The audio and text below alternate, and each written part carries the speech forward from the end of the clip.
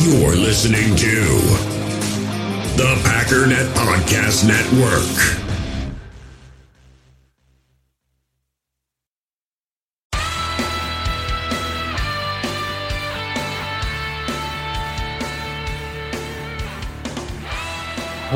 Ladies and gentlemen, welcome once again to the Packernet Podcast. I am your host and resident panelist, as always, Ryan Schlip.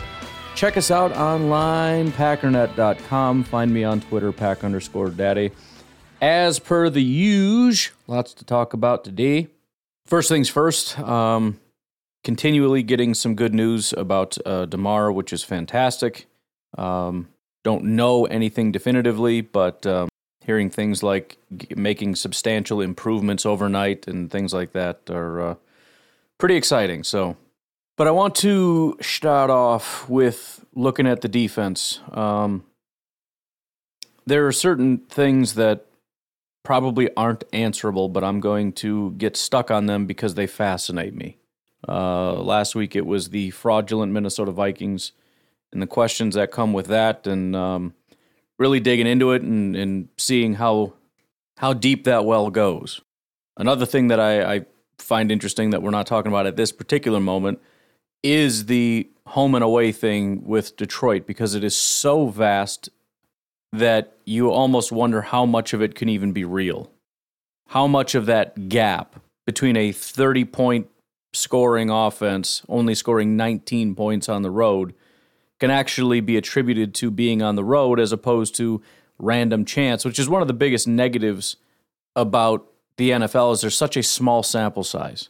That's why, honestly, analytics and stuff in baseball and basketball is so much better. Betting and everything is down to extreme precision. The NFL is really not. And that's one of the complications I have when I'm doing my score predictions, because you want to be as granular as possible. But even if you look at, for example, the home and away splits, right? If I just do the general scoring the way I did before with the season DVOA, you get a number. But I want to look at home and away. The problem with that, though, is that you cut all those games in half, and now we're looking at like 7-8 games, which is not a big sample size. And then if you really want to start to narrow it down, let's say you want to look at a Sunday night, well, then there's nothing to go off of. I think this is Jared Goff's first primetime game as a Detroit Lion. And by primetime, I'm not talking about like Thanksgiving. I'm talking about, because I think that was during the day, I'm talking nighttime, bright lights game. I don't think he's had one as a Lion in 2 years. It was funny, I was watching Amon-Ra and Equanimeous Amon-Ra and Equanimeous have a podcast they do together or something, or they have a chat once in a while. And you can tell they're brothers. I mean, they still act like they're teenagers. You know, they got this little rivalry, this little tit-for-tat thing, constantly bickering and arguing on this show. But one of the things Amon-Ra, or Equanimeous, who was a Bear, asked Amon-Ra about it, and I think Amon-Ra for the Lions had said this is our first Monday night or Sunday. This is our first night game or something. And Equanimeous is like, "What? I thought you had a Monday night game." He said, "No, this is our first one." And he said, "I thought everybody did." And this is coming from a Chicago Bear saying, "I thought everybody had a primetime game." He's like, "No, this is our first. I'm telling you that. Like drop it." He said, "Yeah, they do the Lions dirty." But again, I can't. Now I'd have to go over several years, and now the data becomes less reliable, which is the other problem. You also want to look at more recent data, because the more recent it is, the more reliable it is. The longer you go out, the less reliable, but the more data you have. So the NFL is really difficult. And as such, I'm struggling with this Packers defense thing. Because as I've told you, since after the bye, the Packers defense has been legit. I was on a podcast yesterday hosted by a Chicago Bears fan, but it's sort of an NFC North roundtable, and the question was posed, is this real, this thing that happened to the Vikings? And, you know, on one hand, I say, well, it's not just the Vikings. They've been doing it since their bye, which lends it some level of credibility. We know that they've done some things after the bye, and they seem to have more energy after the bye, so there's reasons to believe it's believable. The problem that I have, the biggest fear, is it's only 3 games. And in reality, this isn't the first time this year that they've been on a 3-game stretch where the defense has looked good. Over the last 3 weeks since the bye, the Packers' DVOA, remember, negative is good, negative 11.6, negative 43.3, negative 17.6. That's fantastic. And again, it's, I believe, number 1 in the NFL in the last 3 weeks. number one defense. However, weeks 8, 9, and 10, the defense was actually potentially, well, no, it wasn't better. It was a 3-game stretch, though. Negative 13.6 against Buffalo, negative 23.5 against Detroit, negative 5.3 against Dallas. That's a 3-game stretch, but it was followed by 3 bad games, and it was preceded by 4 bad games. New England, the Giants, the Jets, and Washington, the defense graded out, or I guess we call it graded out via DVOA, poorly. And then after the 3-game stretch with Buffalo, Detroit, and Dallas, they had Tennessee, Philly, and Chicago, where the defense did not grade out well at all. So is this just another 3-game stretch that's about to end? Or potentially 4-game stretch that's going to end in devastating fashion in the playoffs? And I'm not sitting here saying I expect every single game to be great. There's ups and downs for everybody. In fact, even San Francisco, who's been hailed as the most dominant defense in football, unfortunately for them, their first, or their second actually, 2-game not great streak happened the last 2 weeks against the Raiders and against Washington. They've actually had positive DVOAs after about a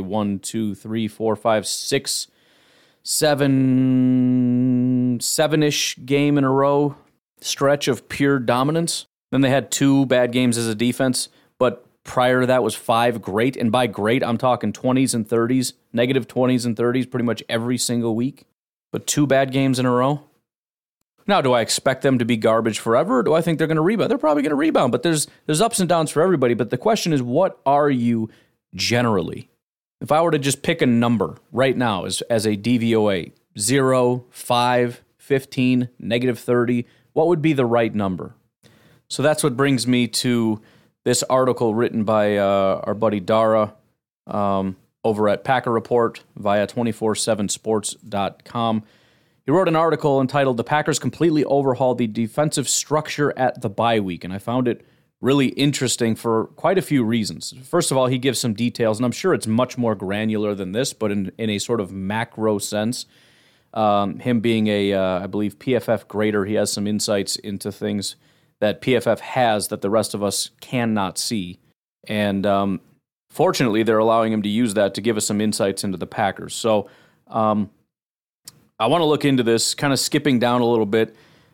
There is a subheading, whatever, schematic differences before and after the bye week.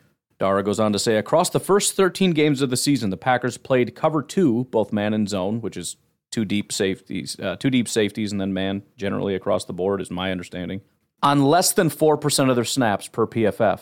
In the 3 games since, we're talking this is post-bye now, they're playing cover 2 on 17.6% of snaps, which is over 4 times more often. 17.6 may not seem like much, but it's the 4th highest mark in the NFL. Cover 2 is a lot less common than most fans tend to think. That's not the only major change in the coverage scheme. Barry has also stepped up the cover 6 usage from 7.7% before the bye week to a league-leading 28.1% in the 3 games since. Cover 6 is... People who understand this stuff are going to be mad at me for saying this, but it's very similar to cover 2, conceptually. So what I'm saying is this category as a whole has really taken a jump, and that's what he says here. That means cover 2 and cover 6 are accounted for a relatively massive 45.6% of the Packers' defensive play calls. Now remember, the what did he say? He didn't say. All right, never mind. I was going to compare it to the league average, but he didn't give that. He says, what do these 2 coverages have in common? They're the only defensive plays in football which feature a deep half zone. You'll find 2 of them in cover 2 and 1 deep half zone in cover 6. In cover 6, Barry assigns the deep half zone to the free safety, usually Rudy Ford. So cover 6 is essentially cover 2, where you got the 2 halves, but then on the other half, one of those halves gets split in half again. And so you have 2 guys covering that zone. So it's a half and then 2 quarters. So what he's saying is the guy that's assigned to that half is Rudy Ford, which is really shocking. I mean, just from a layman's perspective, because in my mind, that's going to go to your best and most experienced safety, who gets half the field and which 2 guys get the quarters of the field. I'm thinking probably Amos, maybe Savage because he's got the speed or something. I don't know, although Rudy's quite fast. But, you kind of think maybe it's more of a speed thing to cover more ground. It's going to Rudy Ford. He says the role requires a safety who can diagnose route patterns at a high level with enough range to shut off one full side of the field. Rudy Ford has done this and more, no literally. The interception Rudy grabbed up the seam against the Vikings, that was in cover 6, and Ford was playing a deep half zone on the other side of the field. He identified the route, got on his horse, and snatched the ball out of the sky before it could land in Adam Thielen's arms. 3 of the Packers' 7 interceptions since their bye week have come on cover 2 and cover 6. They've also allowed 18 plays of 15-plus yards in that time span, but only 4 of them have come against these coverages. Think about that for a second. 18 times they've allowed plays of 15-plus yards. I'm sure we can vividly remember all of them. They're burned into our memories. Hate when that happens. 15-plus yards or more. 18 times. Remember, they're running these 2 coverages less than 50% of the time, roughly 45% of the time. Let's just call it 50. Out of the 18, you would expect roughly 9 of them, 9-ish, 10-ish, to be in cover 2 if all things were equal, but in reality, only 4 of them. And if you think about it again, I had mentioned, I think yesterday, my befuddlement at the fact that I thought pretty much everybody was just running cover 2 all the time, which is what made things so difficult, especially to attack deep down the field. And I thought we were doing it, but apparently not so much. And go figure, now that we are, suddenly these big plays aren't exactly happening. Again, I understand it's not so easy as saying, just run that magic thing and then everything is fixed, right? There's offensive responses to every single thing that you can call, and if you're too stagnant or in really any way predictable, you're going to get carved up by an even moderately competent offensive coordinator. I understand that. But it's still, whenever you see things that seem black and white like this, it's like, gee golly, who'd have thought, huh? Here's the part that I found the most fascinating, though. He says 7 guys in coverage means no more blitzing, which makes sense. There's only 11 guys allowed on the field. That leaves 4 to rush the passer.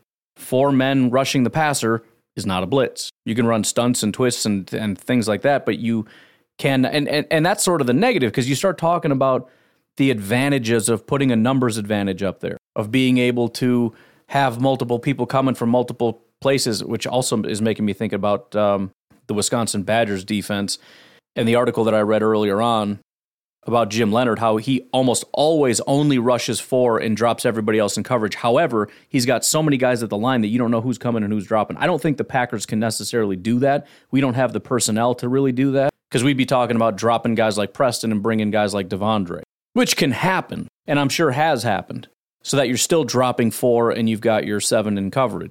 But I think the Wisconsin Badgers are more equipped in terms of having sort of lighter, smaller pass rushers and maybe sort of similar-looking inside linebackers. So they're the 4 linebackers on the field are somewhat interchangeable, much more so than the Packers. But anyways, I'm going off on a tangent now. In other words, it's possible to have a numbers advantage while still only rushing 4. By simply confusing the offensive line or even declaring that we may be bringing this, the offensive line will have no choice but to rearrange their blocking scheme based on what might be coming. Even if they know we're dropping some, the fact that they don't know if or who gives us that advantage up front while still giving us an advantage on the back end by dropping 7.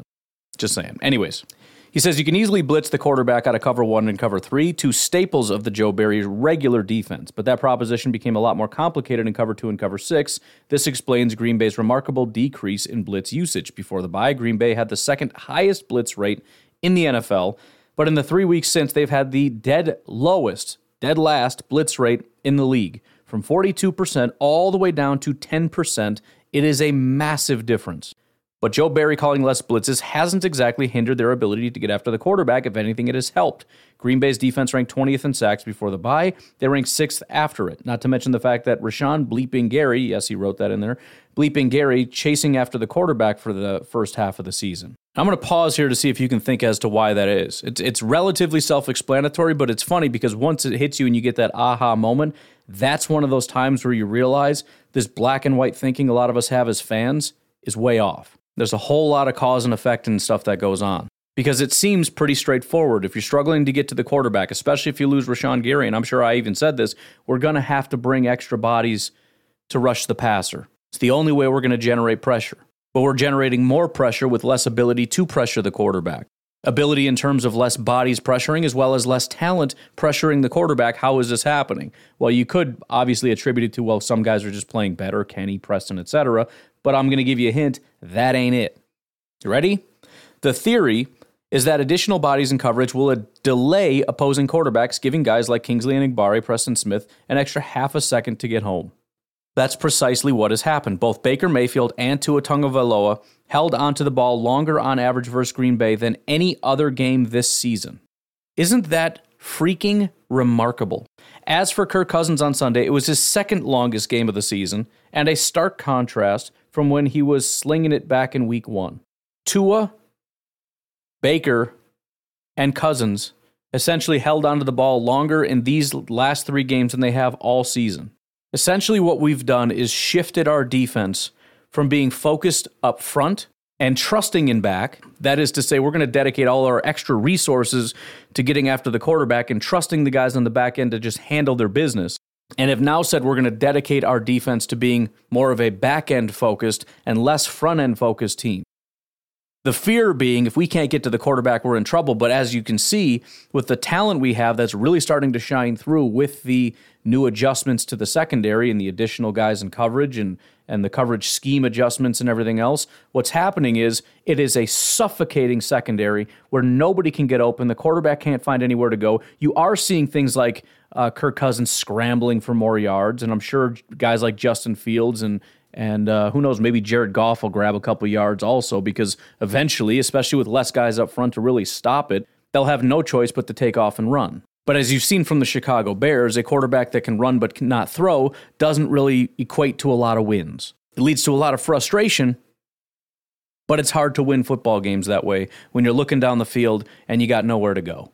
I also just love how it forces us to think outside the box in that way, because nobody would have thought by bringing less guys to pressure, especially in the absence of Rashawn Gary, that it would spike our pressure rate, because there's a variable that we didn't account for, and that is how long the quarterback is holding on to the ball. If we can't get to the quarterback in 2.5 seconds, how do we get the quarterback to hold on to the ball for 2.9 seconds? What happens to Rashawn Gary's pressure rate when the quarterback holds on to the ball from 2.4 to 2.9? What happens to Kenny and Kingsley and everybody else's pressure rate? It goes through the roof. Because it's not a constant, it's a variable. I freaking love that. Just staring us in the face and we never thought about it. Makes me think back to a book Thomas Sowell wrote called Basic Economics. The entire book is basically, here's a problem, and here's what everybody thinks is a good solution. And you hear the solution, you're like, that does make sense. He's like, okay, well, when you do this, this happens, and then this happens, and then this happens, and it comes back full circle and actually exacerbates the problem worse. By doing what seems obviously right in the moment, you've made the problem significantly worse by being short-sighted. It forces you to think outside the box. Think about the ripple effect, the cause and effect of all these different things. By giving more resources to our secondary and less to our defensive front, we have spiked our pressure rate. And it makes sense. It makes perfect sense that it's happening. Amazing. And so the important thing here again is I go back and look at it and say it's 3 games. And even in this horrific stretch for our defense, that has been a massive disappointment. They've already had a 3-game stretch. And we didn't even see it. We didn't even notice it. We didn't even think about it because it went just as fast as it came. Is that going to happen again? And like I said a couple days ago, the thing that we need is something tangible to grab onto, something that I can look at and say, this is why it changed. Otherwise, it's just random. And sometimes random things do happen, but it's more likely to believe a random thing that came will just as randomly go. But if there is a tangible change, like a massive uptick in cover 2 and cover 4, and an explanation as to why that would cause a defense to go from being really bad to being really good, without that tangible thing to grab onto, I have no choice but to assume it's going to go away. Now, again, it's a head and heart thing.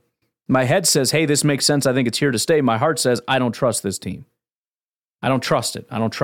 I think, Detroit, well, they're bad on the road. I get it, man, but I've seen them. They got a scary offense. I've seen our defense fall apart. I've seen it. I'm scared. I don't trust it. But the point is, I've got something tangible that I can hang on to. And what I'm telling you is there's reason to believe that it's real. I can't make you any promises against Detroit or the playoffs or anything else, but it is very, very good news. And I appreciate Dara and some of the other people that have dug into this for doing the hard work for me to answer the question that we all desperately need to know. Is there something tangibly different that is causing this, or is it a fluke, which is very easy to happen over the course of 3 games? Could be caused by, as everybody has pointed out, Tua's concussion, Baker being terrible. Can't really say Chicago because it didn't start in Chicago, but that's, everybody loves to point out Chicago also. And the great thing about it too, though, is when you look at the defense and how it's playing, you realize for example, the uptick in picks. There's guys everywhere, and they're all watching the ball. Not all watching the ball, but there's a lot of guys that are watching the ball, and everywhere you go, there's a guy there. It's this sort of suffocating secondary. So, yeah, I mean, you'll have, for example, the overthrow of Tyreek. Well, that was because of a concussion. Or maybe it's because Tyreek is 4'9", and sometimes quarterbacks aren't perfectly accurate. But if you look at that throw, there's a guy right underneath. So he's trying to get it over that defender and down into the hands of Tyreek Hill, but it doesn't come down, and it ends up landing in, I think, Jair Alexander's arms. But think about that. There's a guy behind him, there's a guy in front of him, there's a guy to the right, to the left, and behind him. He's completely surrounded. If you miss with that ball, it's getting picked. And that's the difference. If it was man coverage, he's wide open. It's the same thing with Justin Jefferson or anybody else. If the ball is off a little bit, it has a much higher chance of end up getting picked off because we're just freaking everywhere. And if you factor in the speed and the talent of this secondary, which I know we brought into question severely, but there is a lot of speed and there is a lot of talent. And when you factor that all in, and then you have guys that are suddenly playing with a larger understanding, that get it as opposed to before where they look like they had no idea what they were doing, you could see why it would make such a massive shift. And quarterbacks had better be very, very, very, very, very careful with the football. Anyways, I want to move off of that and on to another subject. And I don't remember if I talked about it. I think I did. But if I did, I just want to go into more detail. But before we do that, I want to check in with some of our friends. We got to stay up on the Detroit Lions and what they're doing. The Chicago Bears checking in on their mental health. And I also want to stay plugged in a little bit to the Minnesota Vikings. I didn't really go in fully hard on the laughing at the enemy, so we got to kind of, just see what they're up to. And why don't we start with the Chicago Bears and just check in on them? How many yards passing they got, Hayes? The Lions? The Bears. The Bears, we had 75 yards passing, but we had net 45 because we lost 30 yards. The look on his face. On 45 yards on the sacks. My goodness. That's bad. So they're doing great. I hear they get the number 1 or number 2 overall pick, though, so that'll fix that. Maybe they get a new whoops, never mind. I'm sure they'll figure it out. Let's check in on the Vikings. Make sure, I know they're struggling a lot worse than the Bears fans are, I think, at this point. Which I think I understand. I've been trying to understand the difference between the Bears and the Vikings and all that stuff. And I think part of it is, the Bears kind of had their hard moment when they realized things were really going downhill fast. But they had their quick pivot to this is a rebuild year and everything else, right? There was a brief moment where they kind of were a lot worse than they were expecting. But then they could quickly pretend that wasn't true. Pivot to this is a rebuild year. We totally expected this. We all knew that this was going to happen. This is a part of the plan.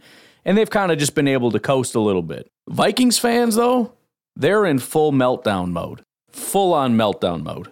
That's where the conspiracy theories all come from because, you were elite, you were great, everybody called you, and then people started calling you frauds, and it's like, why are you saying that? That's messed up, stop saying that. Then you lose to the Lions, it's like, shut up, that was a coincidence, it doesn't matter. And then you suck again, and then you suck again, and then you get blown out by the Packers. And now it's like the realization that the fraud thing is real, and you have nothing but your record, and you're going to get eviscerated in the playoffs, and you're just praying to Thor himself, Vikings and whatnot, that you don't lose to the Justin Fields-less Chicago Bears, which would be the funniest thing on planet Earth. But in the meantime, all you have is ranting and raving and screaming about how the Packers cheated because they, flooded the field and they bought off the refs, even though they didn't see any of the grabbing and holding from the DBs, and they didn't see Justin Jefferson bury his helmet into the shoulder blade of a referee. But anyways, let's just check in really quick on the Minnesota Vikings, make sure they're doing okay.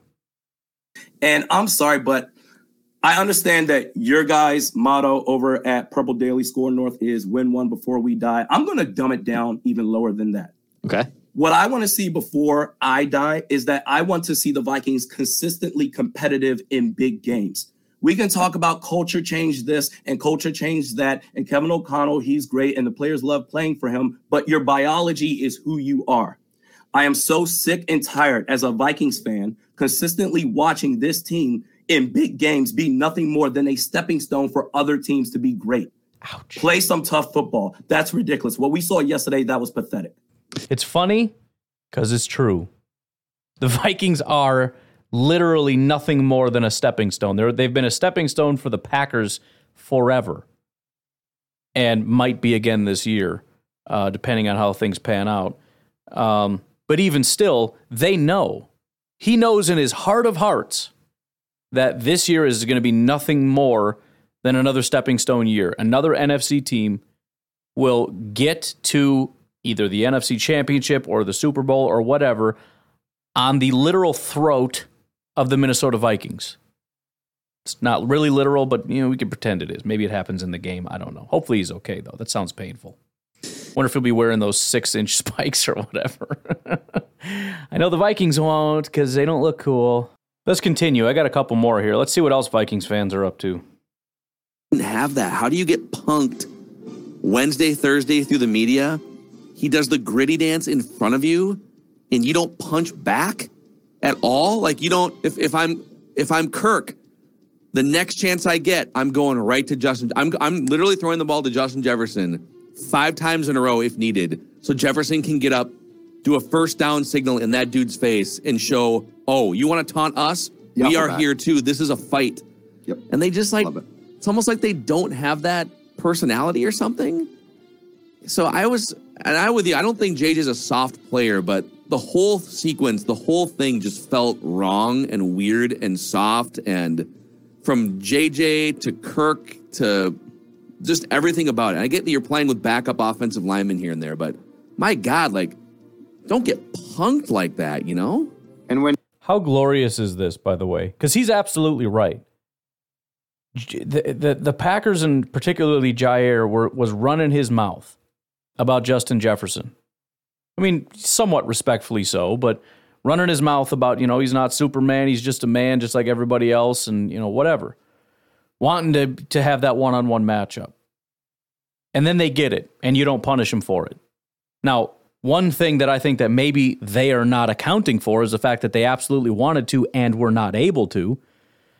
But again, then the time that you actually try to throw it to him, the ball gets broken up, and then he dances right in your face. Now, again, not a penalty. He danced away from you, but let's be very clear. He's mocking you. He's laughing at you. He's telling you that you suck, and there's nothing you can do about it. And guess what? There's nothing that you did or could do about it. And so they're right. How do you not punch back? And the point that I would make, and maybe I'm wrong here, my intention today is to go back and look at all Justin Jefferson's routes, but my thought would be this. They wanted to, they just couldn't do it. But how great is it, considering the Packers' historic reputation as being a soft team, and the Vikings have historically not been. They're a defensive-focused team, even when they were, somewhat of a competent passing team with Stephon Diggs and Adam Thielen and whatever, and even now Justin Jefferson. They've been a running team. Zimmer, run the ball, smash them in the mouth, and play some hard defense. Right now in 2022, the hard team is the Packers. The Packers called you out, smacked you in the mouth, and you couldn't do anything about it. You couldn't do anything about it. How glorious is that? Speaking of, let's hear all the weeping and wailing and crying about the gritty here. Let's see what we got to say about that. And then on the first pass breakup early in the game, does the gritty in front of you disrespectfully actually can't believe in today's NFL that wasn't a 15-yard penalty. I was shocked too. I agree with that. I don't want taunting to be a penalty, but it is a penalty. And how that wasn't a 15-yard penalty is kind of a miracle for the Packers. It's a miracle. Explain how that's a penalty. I know I've already touched on this, but explain this to me. In what universe is that a penalty? Anybody? I'm not sure where they're getting this from, but I'll tell you what. Why don't we ask Dean Blandino if he thought it was a penalty? Let's go to Green Bay and Minnesota, when you're talking about Jair Alexander and Justin Jefferson going into the game, there was a lot of conversation about, because Justin Jefferson torched the Green Bay secondary in week 1. A lot of conversation going in from Alexander himself that this isn't going to happen again. It was a one-off. It's hard to say that Justin Jefferson got lucky because the guy's one of the best receivers in the game. But early in the game, well, a blown coverage is somewhat lucky, but okay, go ahead. Justin Jefferson and Alexander are locked up. Jefferson drops a pass and he didn't drop it. It got broken up. You just showed the highlight. Jair's fist was right in there and punched it out. But please, Dean, continue. Let's get to the point of what you actually know about, which apparently isn't football. But the rules, I'm guessing you should know. And Jair does the gritty. Justin Jefferson's signature move does the gritty. Is that taunting? And as you look at it, really, he was doing it away from Jefferson. He started to move away from him. He wasn't directing it at Jefferson. And that's what the officials are directed to look at. Hey, is this something? Is this part of a celebration? And the league has loosened up on those rules. Is it part of a has loosened up? My goodness, this is so pathetic. And look, to his credit, he said he doesn't want taunting to be a penalty, but this should have been a penalty. Well, I don't want taunting to be a penalty either, and this should not have been a penalty. The only possible way that you could say that this is a penalty is to say that the gritty is only Justin Jefferson's dance. He's the only one that can do it, and if you're doing it, that means you're making fun of him and you're taunting him. Therefore, it should have been a penalty. Come on. A taunting penalty has always been and will always be when a defensive player, or I guess offensive player, stands over the other person and does something. If he had done it in his face or anything else in his face, it would have been taunting. By the way, my favorite part of that highlight every time I see it, and it gets cut away right before the good part, but it's Justin Jefferson pointing at Jair as if to tattle on him. Hey, ref, he's teasing me. You want to talk about being soft? My goodness. He's doing my dance, ref. Maybe that's why he hit the ref with his helmet. He was sad about not calling a penalty on him dancing. He's teasing me. But sorry, boys, that's not a penalty. Anyways, one final one, and then we'll take a quick break. Just hear me clearly here, because I do not want people thinking that I called him soft. He has done a ton of things during the course of this season to show he is not soft. But yesterday he was. Yeah. And he was mentally soft and physically soft. And I just hope he learned the lesson that there are going to be days like that.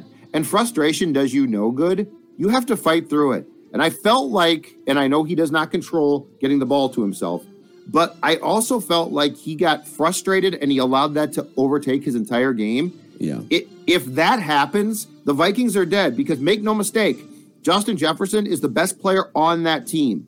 So if he mentally checks out because he's pissed off, you got no chance. Let me expand on that a little bit. It's worse than that for Vikings fans. And you don't even realize it, but you're arguing against yourself.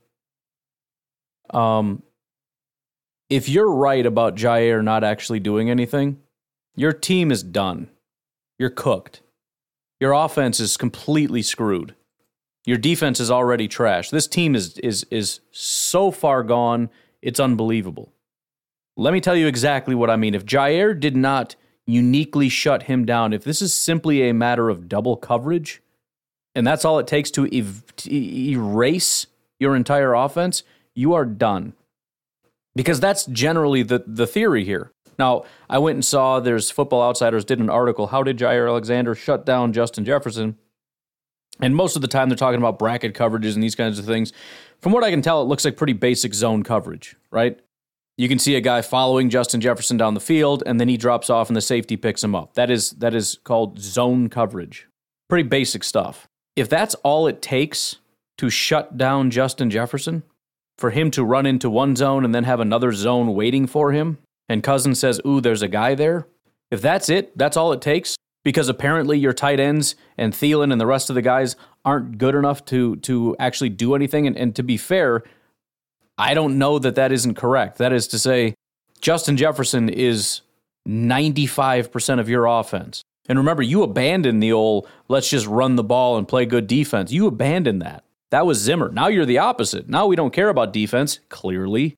And we got our running back in the slot, which you guys were bragging about at one point.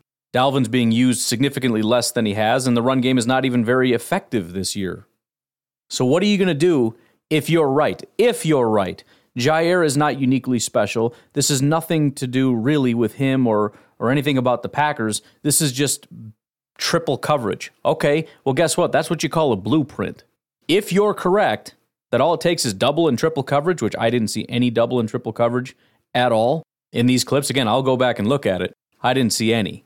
But if you're right, and this is why I said you're arguing against yourself, if you win this argument, you lose in the end. Let's not be short-sighted about this. I know you want to argue with Packer fans and be all excited about it, but if all it takes is double coverage on Justin Jefferson to shut down your team entirely, and you will have one of the worst offenses and defenses in the entire NFL and will be clearly the fourth best team in football. I'll be very interested to watch the Chicago Bears and see what they decide to do. Because if you think they're not going to do exactly what the Packers did, you're out of your mind. And if it's not a quality thing, it's just a schematic thing, you're screwed. Now, on the other hand, if the argument is more the Packers defense did it because the defense is really good, not necessarily just Jair, fine. I couldn't care less. I'm happy for Jair. I think Jair did a fantastic job. To what degree it was him compared to this elite defense, I don't know. But if you're going to concede that and say, no, the defense is dominant, it's just Jair is just a piece and not the whole thing, well, yeah, of course. Fine, great, whatever. I'll take it. But there's only two options here, Vikings fans. One is the Packers' defense is uniquely amazing. Two, the Packers figured you out, are mediocre at best, but you're done. So you can praise the Packers or concede that your season's over. And probably next year, too, for being completely honest. Because the rebuild is needed. Just a thought. You figure it out. I'll leave you to yourselves. You guys can discuss it. Let me know what you come back with. Anyways, why don't we take a break? Patreon.com/Pack_Daddy is where you can support this podcast directly if you so choose. Also, please consider giving to Fertile Ground Ranch Discipleship Ministry. You can find more about them at fertilegroundranch.org. We'll take a break. We'll be right back.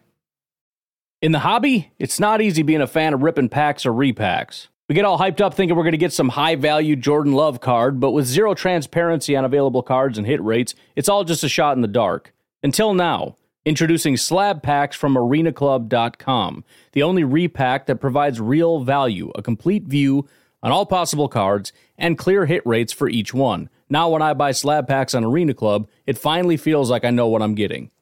And honestly, the best thing for me and my son is the fact that we're kind of novices into this. When I walk into a card shop with my son, and a card says it costs $40, kind of just taking his word for it that that's a good value.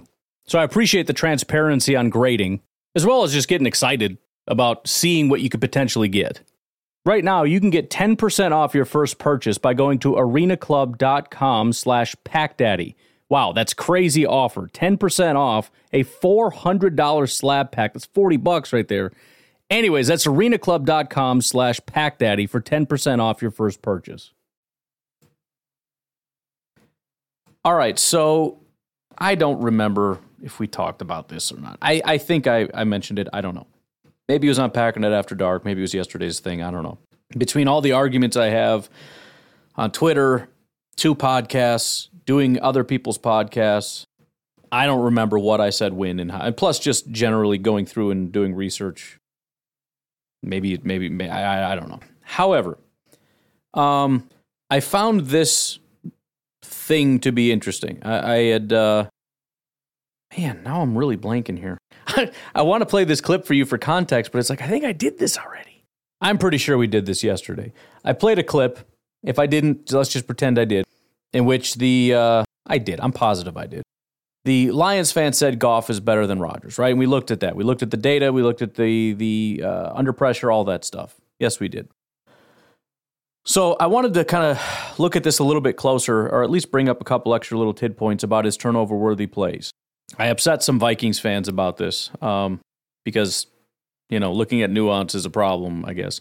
But I did find it interesting because, again, we're kind of talking about Aaron Rodgers' general regression, and the biggest thing is the interceptions. If you look at the interceptions, since the last time he's thrown this many was 2010 when he threw 13, which is kind of funny.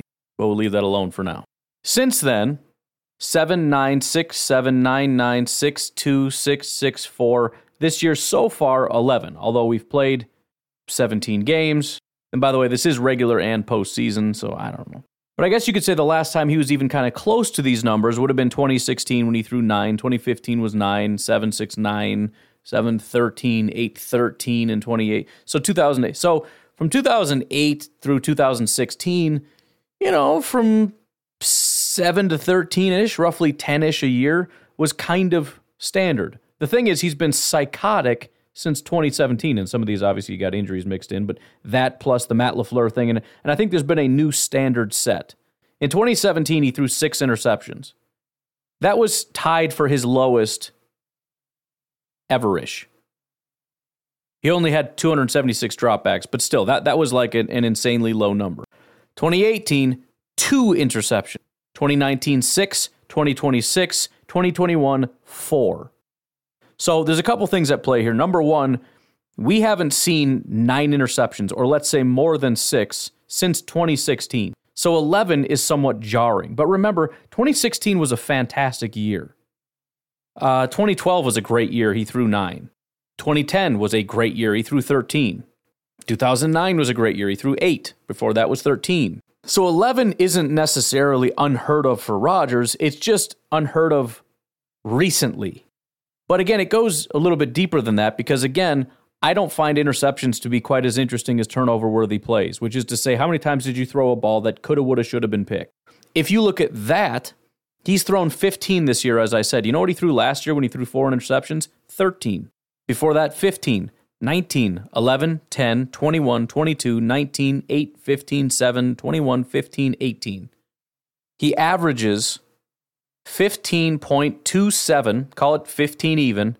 He averages 15 turnover-worthy plays a year. He's at exactly 15 right now. This is a perfectly average year in terms of how many dangerous or reckless throws he's thrown. The difference is a heck of a lot more of them have been caught, and you've also got pick sixes mixed in, which is also a very rare thing for Aaron Rodgers. So, again, I just found that pretty fascinating, that not only is it true that his interception numbers are inflated, not to say they're incorrect. It is 11. There's nothing wrong with the number. I'm not saying he's whatever. But in terms of quality of quarterback, I don't necessarily see the interceptions anymore as indicating his lesser play. Now, again, some of them might be more blatant. He's throwing some right into guys' chests as opposed to in the past. Maybe it was a little bit not quite as crazy, or I don't know. But it is at least worth noting that he hasn't really been much more reckless. As a percentage, his career average is 2.3% of his throws are usually turnover-worthy plays. He's at 2.5. Slightly higher, but not much. 2017, he was at 3.3. He was at, in 2019, he was also at 2.5. 2016 was 2.4. 2015 was 2.6. 2014 was 2.7. And actually, in 2012, when he had 9, which is also a relatively high number, his turnover-worthy play percentage was only 1.9. In the year prior to that, in 2011, he had 7 interceptions. His turnover-worthy play percentage was 1%. It was actually the lowest of his entire career, even though he threw 7, which is higher than it has been the last several years.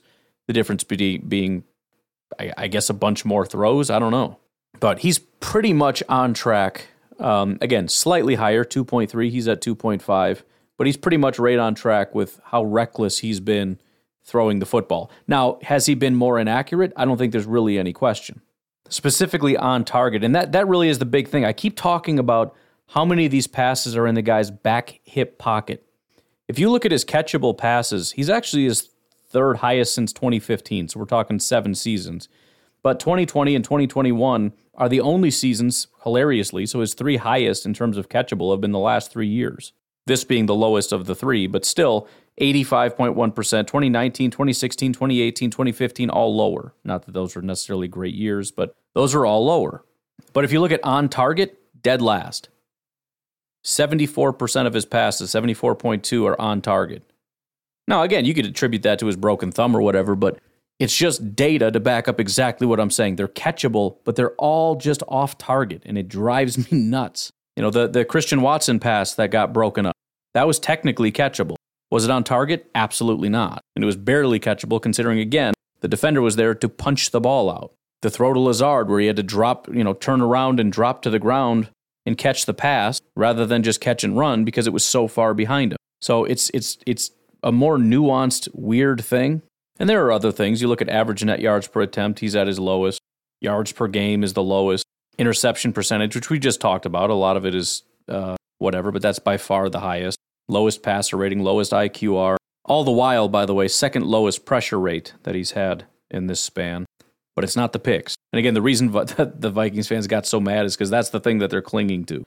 Ha, look at the picks. And it's like, well, actually, and then they get mad because you're not supposed to, well, actually. Just accept it. Just let me have this. No, I won't. Anyways, let's turn our attention back to our friends across the border here. I'm really curious, outside of Minnesota Vikings fans, their perspective on the Minnesota Vikings. I'm curious. I see Richard Sherman has some thoughts. Rich, what do you think, man? What's going on over there? Rich, what do you think of this Vikings team at 12-4? Mitchell, I think they're either a first round exit or second round exit team. They're not a Super Bowl team, but it was fun. It was a fun run. They got a lot of veterans, a lot of guys I like on that team, but they're not winning the Super Bowl with this team. You wanted to believe in them last week. They played hard. They had a balanced attack. You're like, maybe they figured it out. But then this game shows you they have not. And it's not even like Aaron just killed him and sliced and diced him. Aaron wasn't going off like that. Their defense played really well. Aaron Rodgers only had 159 yards passing and 1 touchdown. They gave up a lot of yards on the ground, and the Green Bay defense played outstanding. You heard all the trash talk earlier in the week. Jair Alexander, talking about Justin Jefferson stuff was just a fluke. Hey, you say that? You better show up. And their whole defense showed up. Justin Jefferson didn't even have a catch in the first half, which is crazy. He had 1 catch for 15 yards in the entire game, and I think he had 6 targets. Hey, that's backing up your talk. That's you talk about it, you be about it. And like you said, Kirko struggled. 3 interceptions. Like, you can't have that, but that's good Kirk versus bad Kirk. It's Jekyll and Hyde. They've won, I think, 10. They're undefeated in 1-score games, But then they got these disgusting blowouts. Dallas blew them out 40-3. This game got out of hand, and you're like I can't trust a team that gets blown out so easily. And here's what I love about this as a Packer fan who is not necessarily a big fan of the Minnesota Vikings. The big thing last week for me was I struggled so hard to find anybody, a single person to tell me the Vikings are a good team. I couldn't find it. I found a lot of people saying the Vikings might, either they were going to beat the Packers because the Packers are frauds, or, maybe the Packers will win, but it's not because they're great, or, we're not really going to talk about it. The bottom line is, though, the Packers are not as good as you think. But I couldn't find anybody to just flat out say, dude, this team is 12-3. They have shown up in big games, essentially giving me the line that Vikings fans give. I couldn't find any non-Vikings fan to just flat out say, this is a really good football team. They are a high-quality team that belongs in the conversation with the Eagles, the Cowboys, the 49ers, the Chiefs and the Bills and the Bengals and all that we are right in that conversation. Nobody, in fact, I don't even know if Vikings fans are willing to make that statement. Nobody will say that. Now, after this loss, I would think that you're hard-pressed to find anybody that thinks that the Vikings are even a good team, much less a team that is going to do anything in the playoffs, much less a team that even really belongs in the playoffs, to be completely honest with you. Here is another clip. This is via Pete Prisco. Rick's favorite team, the Minnesota Vikings. They were awful. They were terrible, and they gave up a special teams touchdown. And Kirk Cousins, this was a big game, by the way. He turned into Kirk Cousins through 3 picks, including a pick 6. So there's some bad teams. The Vikings have a plus, I think they're minus 19 point differential. That's a terrible, terrible number for a team that has 12 wins. It's funny because they didn't ask Rick Spielman, who's sitting in studio right there, to comment on this. As far as I could tell, he wasn't asked to comment. Who's Rick Spielman? Former GM of the Minnesota Vikings. Why wouldn't they ask him for his comments on the Vikings? It's weird, isn't it? Tell me about give me your rebuttal to this. He didn't have one. He didn't offer one. They moved on. They asked Rick Spielman about something else. All right, let's check back in with the Bears and see how they're doing real quick. Good question. How many yards rushing did the Detroit Lions have? Is it over 300? Let's take a look. They had 265 yards rushing. My goodness. Bro, like, it's just, like, I hate to get on the post-game show and just